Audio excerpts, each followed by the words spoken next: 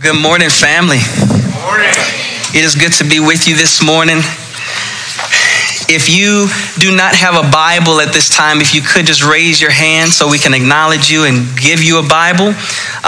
If you have your Bible devices or cell phones or actual Bible, go ahead and open those up and turn with me to the book of Titus, chapter 3, verses 9 through 15. Friends, this morning we are completing the book of Titus, and I'm super excited about that. If you're joining us online, thank you for joining us this morning. It's my prayer that this book has given you and I some insight into the importance of church organization, the need for elders, sound teaching, and also the dangers of false teaching and false teachers. If you were not with us last week, we witnessed Paul imploring Titus to remind the believers in Crete of what grace looks like applied to godly living. We contrasted the faithfulness of those who remain in the faith versus those whose hearts turned from the truth of the gospel. Paul's focus in last week's study showed us that it was God's grace and it was God's kindness that initiated this new life that we have in Jesus. You and I, as believers in Jesus, must recognize that the fruitfulness of our lives is a result of the faithfulness and of the kindness of God. We came to bear with the reality that this grace of God reached the worst of us. And if it could reach the worst of us, it most certainly could reach the Cretan. And therefore, friends, even in the 21st century, it could reach those who we would deem and who the world would deem as the unreachable.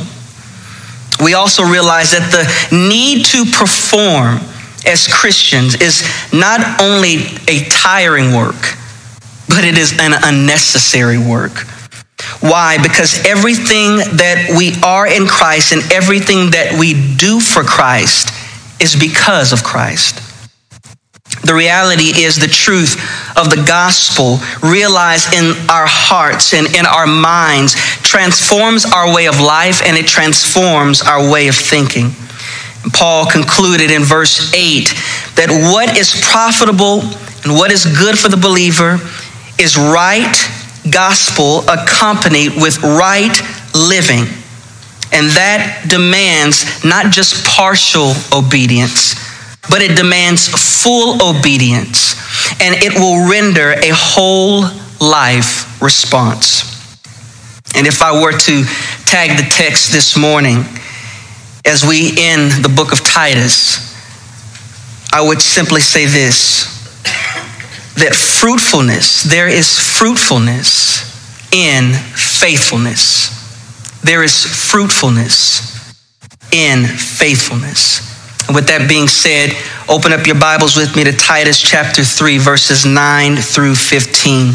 These are the words of the Apostle Paul, inspired by the Holy Spirit. But avoid foolish controversies and genealogies and strife and disputes about the law, for they are useless and worthless. Reject a divisive person after a first and second warning, knowing that such a person has deviated from what is right and is sinning, being self-condemned. When I send Artemas or Tychicus to you, make every effort to come to me at Nicopolis, for I have decided to spend the winter there. Verse 13, diligently help Zenas the lawyer and Apollos in their way so that nothing is lacking for them. Our people must also learn to engage in good deeds, to meet pressing needs, so that they will not be unproductive. And lastly, verse 15, all who are with me greet you.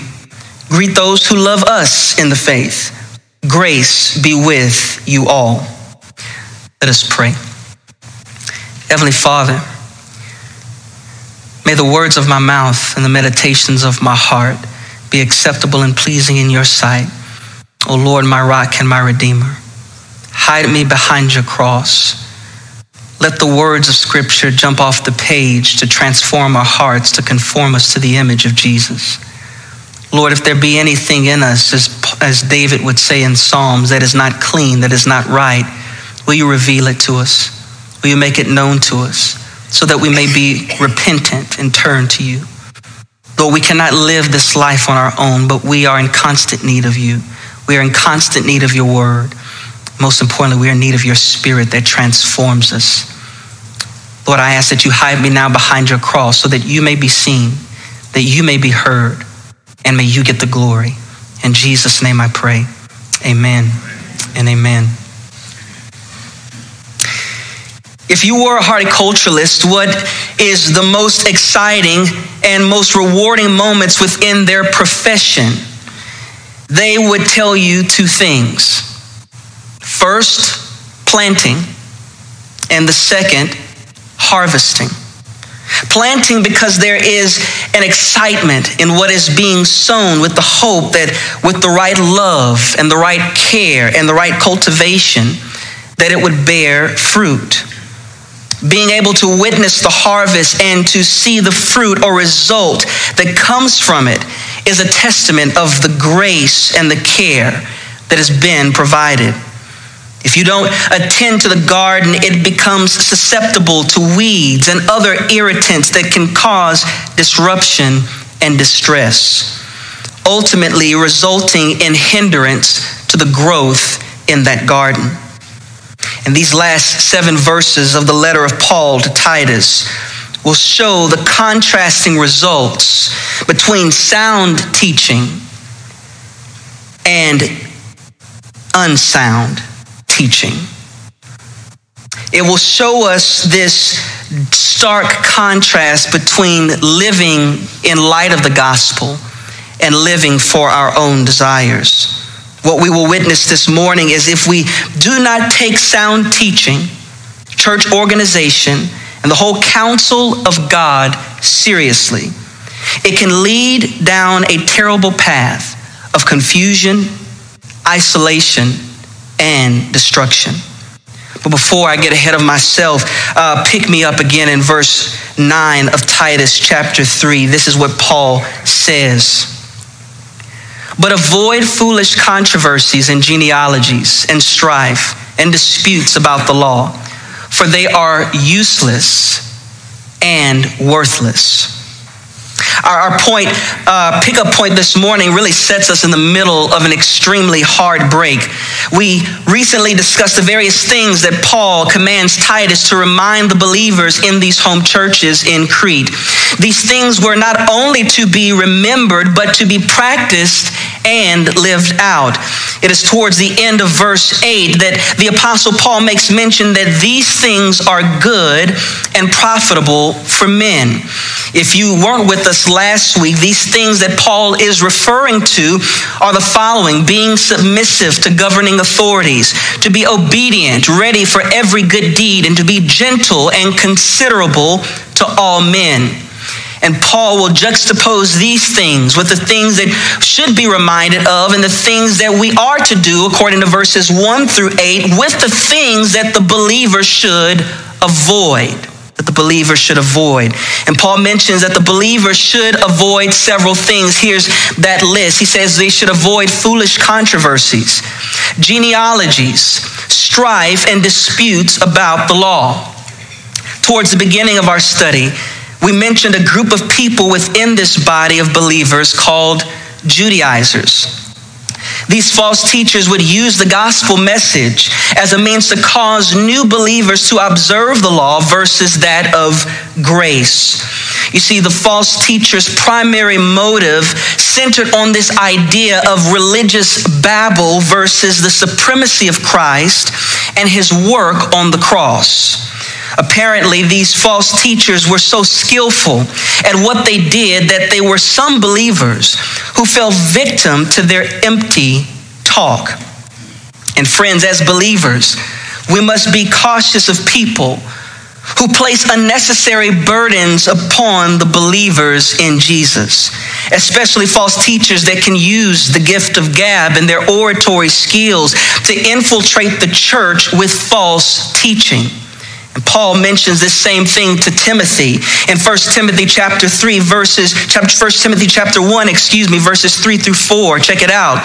He says, just as I urged you upon my departure from Macedonia to remain on at Ephesus so that you would instruct certain people not to teach strange doctrines. Verse 4, nor to pay attention to myths and endless genealogies, which give rise to useless speculation, rather than advance the plan of God, which is by faith. So I urge you now.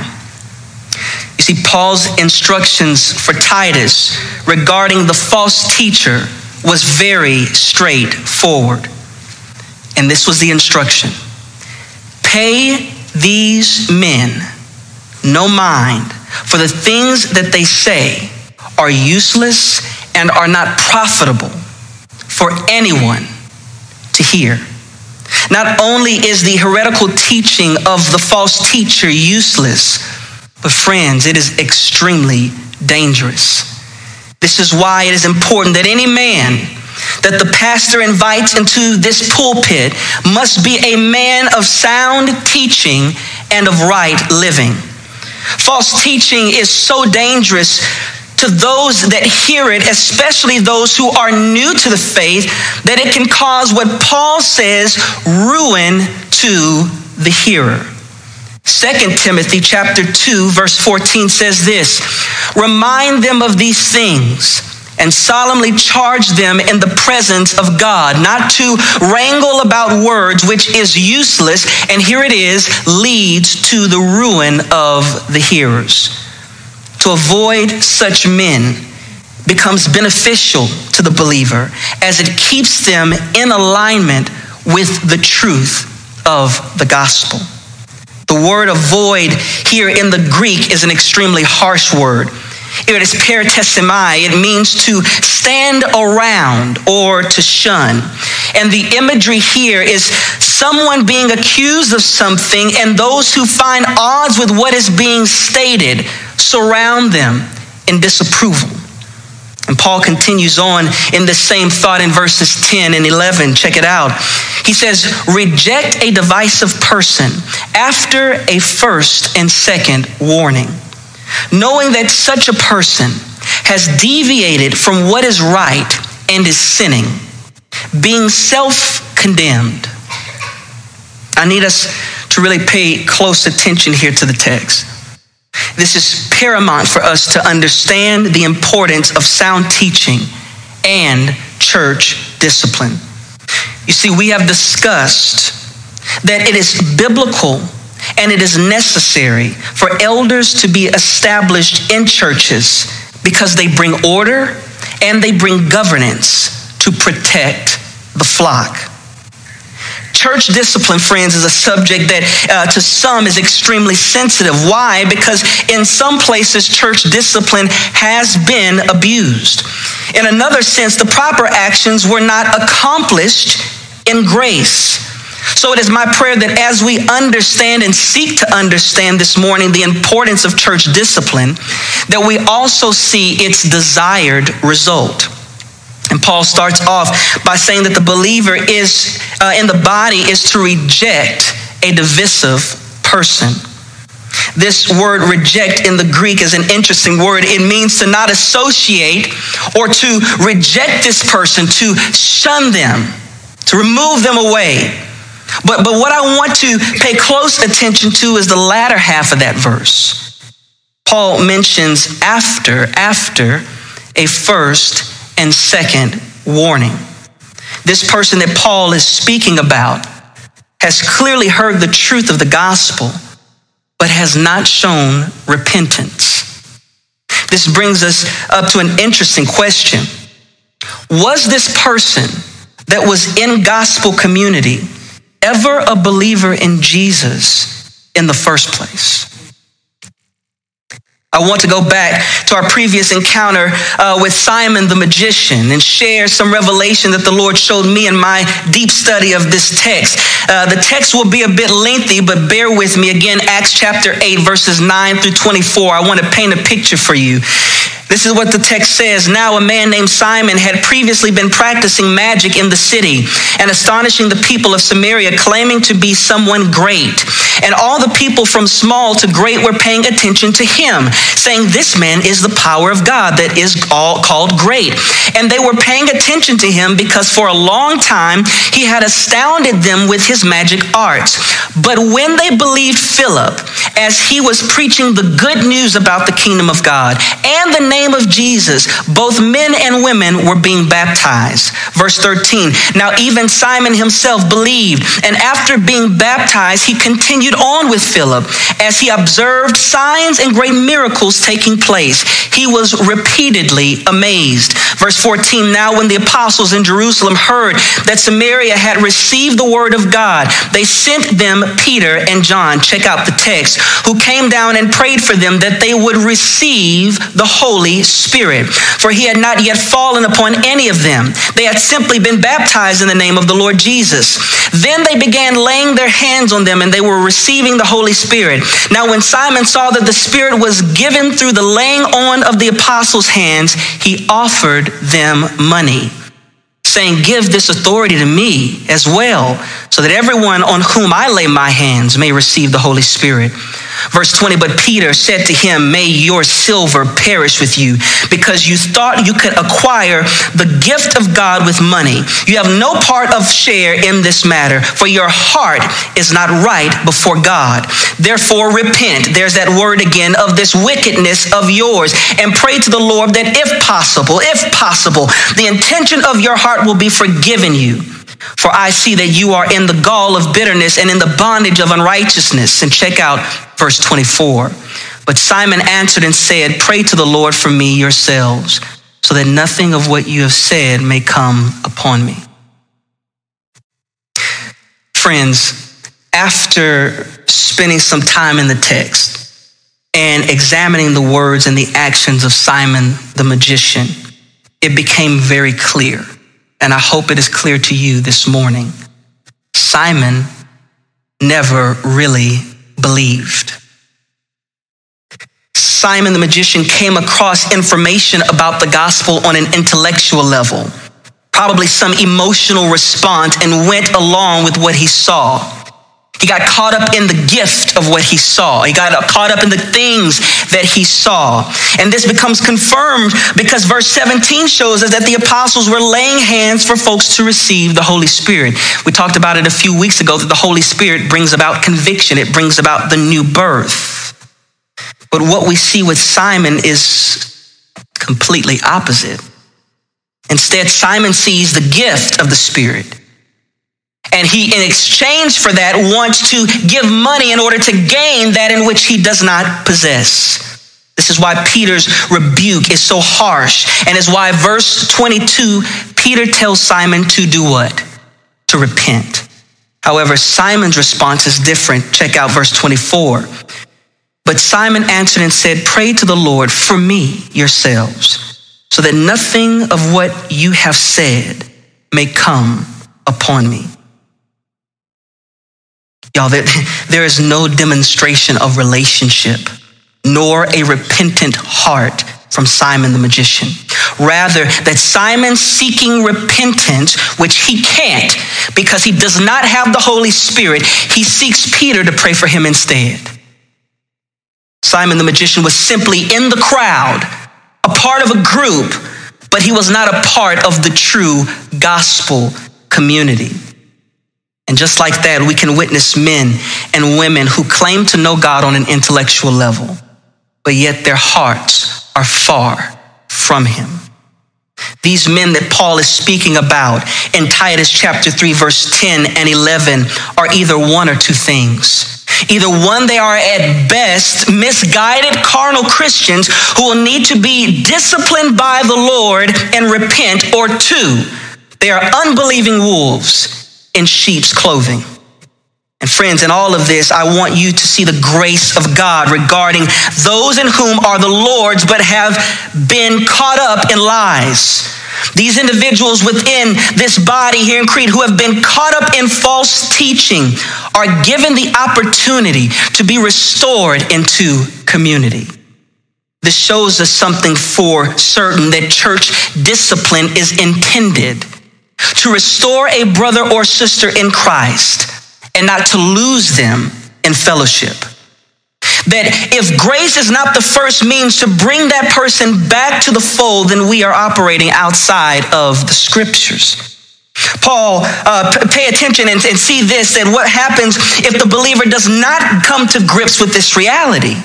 Paul says you give them 2 warnings. The first warning, the second warning. And if they don't repent in that second warning, have nothing to do with them. And Paul makes it extremely clear that there is nothing that you and I can do in order to win that brother or sister over. That discipline can only be achieved by God himself if they are truly believers. See, if repentance is not the result, friends, there was no belief to begin with. True repentance, not emotionalism and the fog and the intellectualism, is the indication of a truly changed behavior. True changed behavior comes through understanding the text, the Holy Spirit opening up your eyes, and you walking in the newness of life. Check out how Paul had to deal with 2 individuals who were once a part of a church community. According to 1 Timothy chapter 1, verse 18 through 20. This command I entrust to you, Timothy, my son, in accordance with the prophecies previously made concerning you, that by them you fight the good fight, keeping the faith and good conscience, which some have rejected and suffered shipwreck in regard to their faith. Among these are Hymenaeus and Alexander, whom I have handed over to Satan, so that they will be taught not to blaspheme. Not much is known regarding Hymenaeus and Alexander, but what is known about these men is that they were examples of shipwrecked faith. Some scholars record that Hymenaeus may be the heretic that Paul calls out in 2 Timothy. We also see a more personable pain that Paul experienced by Alexander in 2 Timothy chapter 4, verse 14. This is what Paul says, Alexander the coppersmith did me great harm. The Lord will repay him according to his deeds. You see, what we see from the text is that the Lord's means of discipline for those individuals is much harsher than 2 warnings. They are handed over. They are let go. And the goal, friends, is to restore that brother or sister into right relationship with God if they have truly been called by God, chosen by God. 1 Corinthians chapter 5, verse 5 says this, I have decided to turn such a person over to Satan. There it is again, for the destruction of his body, so that his spirit may be saved on the day of the Lord. Here's the question that we have to ask ourselves this morning. What is the result of right living? I'm going to say it again. The question that we should be asking ourselves this morning is, what is the result of right living? And if we've been walking through Titus study together, we should know that the result of right living should be right teaching, should be right living. That is the result. That there should be good fruit that is displayed from the right teaching that is being taught in churches, more specifically these churches in Crete. And friends, the opposite is also true. That the result of false teaching leads to unprofitable and unproductive lives. What type of witness does this give people who are non-believers looking at the church? How does wrong living and wrong teaching make the gospel message attractive? See, false teaching not only makes the gospel non-attractive, but it leaves those who hear it and follow it self-condemned. Friends, if the gospel frees us from condemnation according to Romans chapter 8, verse 1, then a false gospel permits sin and keeps you slave to it. But understand how this self-condemnation comes about. It comes about because those individuals submit themselves to their own desires and their own truth, ultimately resulting in the fact of knowing that the Holy Spirit is not in them. See, they ultimately become condemned by their own actions and abuse the grace of God that has been richly shown to us all. Paul mentions this very thing in Romans chapter 6, verse 1. What shall we say then? Are we to continue in sin so that grace may increase? Far from it. How shall we who died to sin still live in it? This is why we must warrant against false teaching and feel-good preaching. I'm going to say it again. This is why we have to be careful of who it is and what it is that we are hearing on television or anywhere else. I want to paint one more picture for us regarding false teaching and how serious we need to be about weeding it out and tearing it down within the church. Check out what Paul says in 2 Timothy chapter 2, verse 16 through 18, regarding the result of false teaching. He said, "But avoid worldly and empty chatter, for it will lead to further ungodliness, and their talk will spread like gangrene. Among them are Hymenaeus and Philetus, men who have gone astray from the truth, saying that the resurrection has already taken place, and they upset the faith of some." There's that word again, avoid. Avoid these things. Why? Because they lead to further ungodliness. But check out what Paul mentions regarding what this type of talk does. He says it spreads like gangrene. Now, for those of you who are not familiar with that, gangrene is the death of body tissue due to a lack of blood flow or a serious bacterial infection.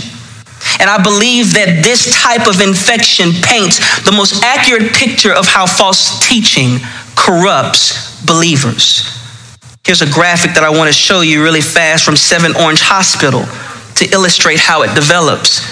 What we see on the left at grade 0 is you see no open lesions. It almost looks as if nothing is wrong. And it's very inconspicuous to the point that you don't even notice there's any change there, right? But then you look at stage 1, you see something developing. It looks familiar. It looks like it could be something, but it's not quite there yet. You see that? And then as you move further along, by the time you get to stage 2 and stage 3, stage 5, the tissue has deteriorated. Things have fallen apart, and now the bone is exposed. And friends, if this doesn't paint a picture for you for what false teaching does, I don't know what will. False teaching starts off in this exact same way. Very subtle, very inconspicuous. It will look normal. It'll sound normal. It may even feel normal. Oh man, they're raising their hands too. They're lifting their hands. They're worshiping. They said Jesus. Oh, they opened up the Bible. But over time, what ends up happening is the result that you see. You see, the apostle mentions that not being sound in the faith can cause your faith to be shipwrecked. Friends, the gospel does not change. The word of God does not shift to and fro. The word of God stands forever. Isaiah chapter 40, verse 8, the grass withers, the flower fades, but the word of the Lord stands forever. You see, the followers of these false teachers, by the grace of God, are given the opportunity to repent, that first and second warning. And then they are given the opportunity, if they repent, to come back into community. However, if they do not repent, they're removed from the fellowship. They're removed from the fellowship because of the safety of the flock. That is the responsibility of the elders. That is the responsibility of pastor elder. That when they see false teaching creeping in, they are able to pick it out before it spreads and corrupts the body. here Paul moves towards his closing remarks and personal concerns. In verse 12 and 13, this is what he says. When I send Artemas or Tychicus to you, make every effort to come to me at Nicopolis, for I have decided to spend the winter there. Verse 13, diligently help Zenas the lawyer and Apollos on their way, so that nothing is lacking for them. Verse 12 introduces us to some men that we did not previously know in the text. We come across two men, Artemas and Tychicus.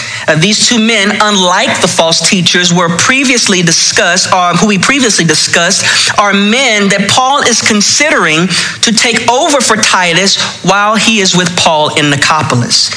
And I want to briefly contrast Artemas and Tychicus with that of Hymenaeus and Alexander, because Artemas and Tychicus have not abandoned the faith. They've stayed true. They've been discipled. They're being sound in the faith. We see that Paul is mentioning to Titus that he will either send Artemas or he'll send Tychicus to relieve Titus of his duties. Now, one could imagine that the weight and the responsibility that Titus had to take on here at Crete was an extremely heavy burden. And with Paul requesting Titus to come with him to Nicopolis would mean that someone faithful would have to replace him at that point. Now, we have to understand what Paul is doing as he's writing this letter, him mentioning these two names.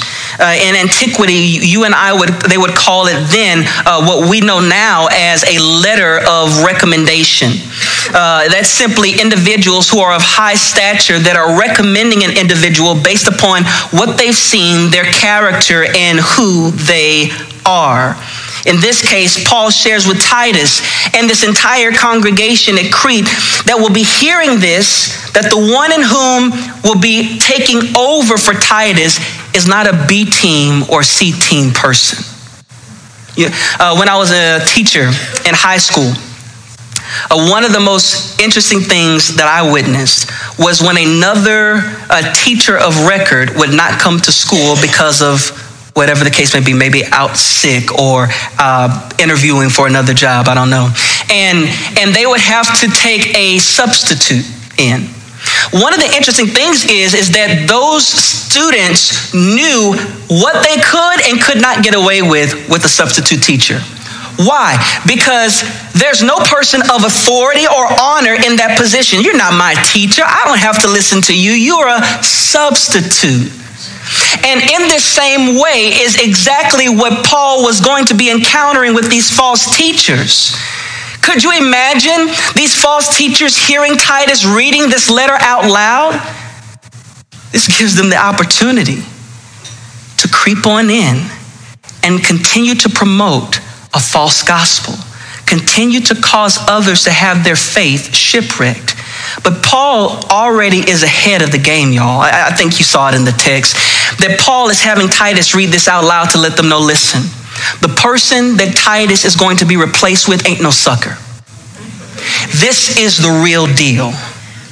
And so don't try to come up on this guy thinking that you're going to be able to get past him and the responsibility. No, the same responsibility that Titus was given is the same responsibility that this person is given to. You can't pull a fast one over me. That's exactly what Paul is saying here.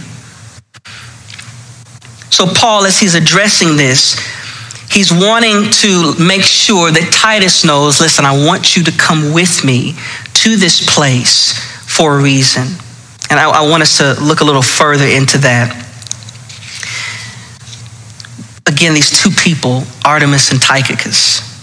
Now, the text will let us know who is left by deducing in the text in 2 Timothy chapter 4, verse 12. It says, but I have sent Tychicus to Ephesus. So we know from that actually Artemas is the one that is left at Crete. And Paul mentions this for a reason. He mentions this because if I'm leaving somebody here, and I want us to understand this, if Paul is leaving somebody there, that means that person is equipped. That means that person has been poured into. Paul has taken his time with Artemis and Tychicus. 2 Timothy chapter 2 verse 2 says this regarding this matter. The things which you have heard from me in the presence of many witnesses, entrust these to faithful people who will be able to teach others also. Do you see that? Entrusting the work of ministry to faithful men requires that their lives have been observed and examined. Church planting is the same thing. That you're not going to have anybody just planting a church. That this is somebody whose life has been observed under that leadership for years. They've been poured into, they've been trained, they've been built up to do the work of the ministry. It doesn't mean that Artemis and Tychicus's life is perfect. It simply means that their lives are anchored under the sound teaching of Scripture, under the text, and they are willing to submit to spiritual authority even when they're wrong. Not only are the lives of these men faithful to the text, but they're also faithful to the work of the Spirit of God in their lives. So the man that Paul, again, that will send to relieve Titus is a man that Paul has walked with. He has equipped them. He has trained them. And even when need be, will correct them. Now, again, we see this place, Nicopolis. Nicopolis, I want to pull up the map real fast so that you can see. So lower at the bottom right hand of the screen is where we see Crete. And Nicopolis is right here. So it's a bit of travel that Titus has to make in order to get there. And the name Nicopolis means city of victory. And it was the largest city of the northwest coast of the Ambracian Gulf off of the Adriatic Sea. This was ultimately a strategic place for Paul to continue furthering the gospel message further west. And who better to accompany Paul to establish this work of organization once again in a secular city than Titus himself? If there is something that we should see from this text this morning, friends, it is this. 1, sound men must be taught well to accomplish the missional work of God in planting churches and leading churches. 2, we see that the work of sharing the gospel is never over. And 3, active participation in gospel ministry provides opportunities to engage in the salvific work of God that God has orchestrated in eternity's past. Paul continues in verse 13 by saying, diligently help Zenas the lawyer and Apollos on their way so that nothing is lacking for them. Here we have it again. Other faithful men who have been faithful to the teaching of the apostles and committed to the faith. We know this because Paul has included their names into this letter. And check out what Paul tells Titus regarding their needs. He says, help Zenas and Apollos on their way so that they lack nothing. This language should be familiar to us. It's familiar because we just came through the book of Philippians with Pastor Mike. We became familiar with the church in Philippi that would be known for their participation in gospel ministry, in their giving and their meeting needs. Paul mentions here to Titus and to those hearing the letter read aloud that the needs of these brothers are to be met. And Paul makes mention that they should lack nothing in their need. And what do we see here that Paul is doing? Here it is. He's giving these believers in Crete the opportunity to put into practice what they have learned, what they have seen, and what they believe. Not only does Paul provide examples of godly, faithful men before them in an incarnational manner, but he also shows them in practice how to serve felt needs. You see, we cannot be a church that is known by our theology, but not known by our love for one another. We cannot be a church that is known by our expository preaching, but yet we do not submit to church discipline and correction.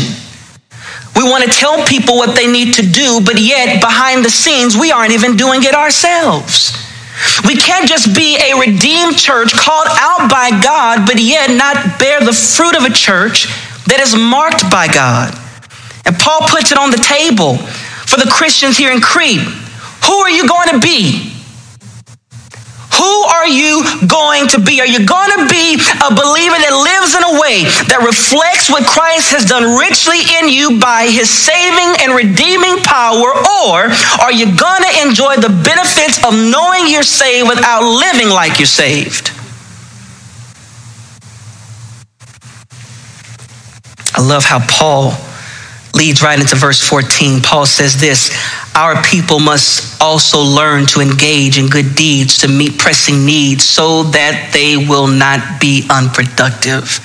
I think this is the hinging text for the entire part.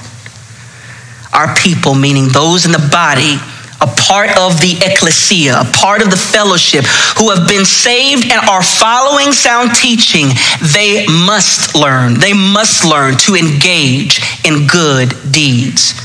The word in the Greek here is mathanio. It simply means to learn by, to study, and to practice, and to experience. How can any of us learn if we never have been given the opportunity to exercise the ability to engage in gospel ministry? This is why when it comes down to people asking about taking a spiritual gifts test, it doesn't make sense, because what God is requiring to you to do is just jump in the game and participate with the new life that you have. You don't have to take a test for it. If you're not good at this area, find another area to serve in.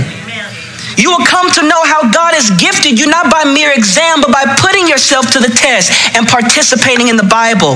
How can you participate in the missional work of the Lord? You put your resources where your mouth is. Meeting needs. How can you see God impact the children in children's ministry? You get up, you go, and you volunteer. You see, there is a work to be done, and there are heavenly rewards to be attained, but you'll never know until you get up, you get out, and you practice. It's like in grade school when we were in math class. In education, the pedagogical approach is the I do, you do, we do. I show you how to do it. We work through it together. All right, now you see it. All right, now I want you to do it by yourself. Paul is giving the Cretan church an opportunity to engage in the work of ministry by saying, let me get off of my butt and let me practice. If I've truly been saved and redeemed by the blood of Christ, I must be moved to go and be a doer of the word of God. Another need, friends, if you want to just think about us in context to our church, ask around. Ask your elders, hey, where's a need? Where can I serve? How can I get plugged in? Children's ministry has a great need for more volunteers. Guess how you can be able to participate in this work of salvation that God has given us the opportunity to participate in? Contact Sophie Smith and volunteer. Youth ministry, missions, Project 1027. There are opportunities for you to engage. Why? Because God's given you the ability to do so. And there's also some outside missions that you can be a part of as well. But the point is, serve. Why? You were saved not to sit. You were saved to serve your master, Jesus Christ. And you do that in obedience. Friends, if I were to make a pithy statement, I would simply say this: there is always fruitfulness in faithfulness. You want to see this redeemed life lived out? Continue to be faithful to the Lord.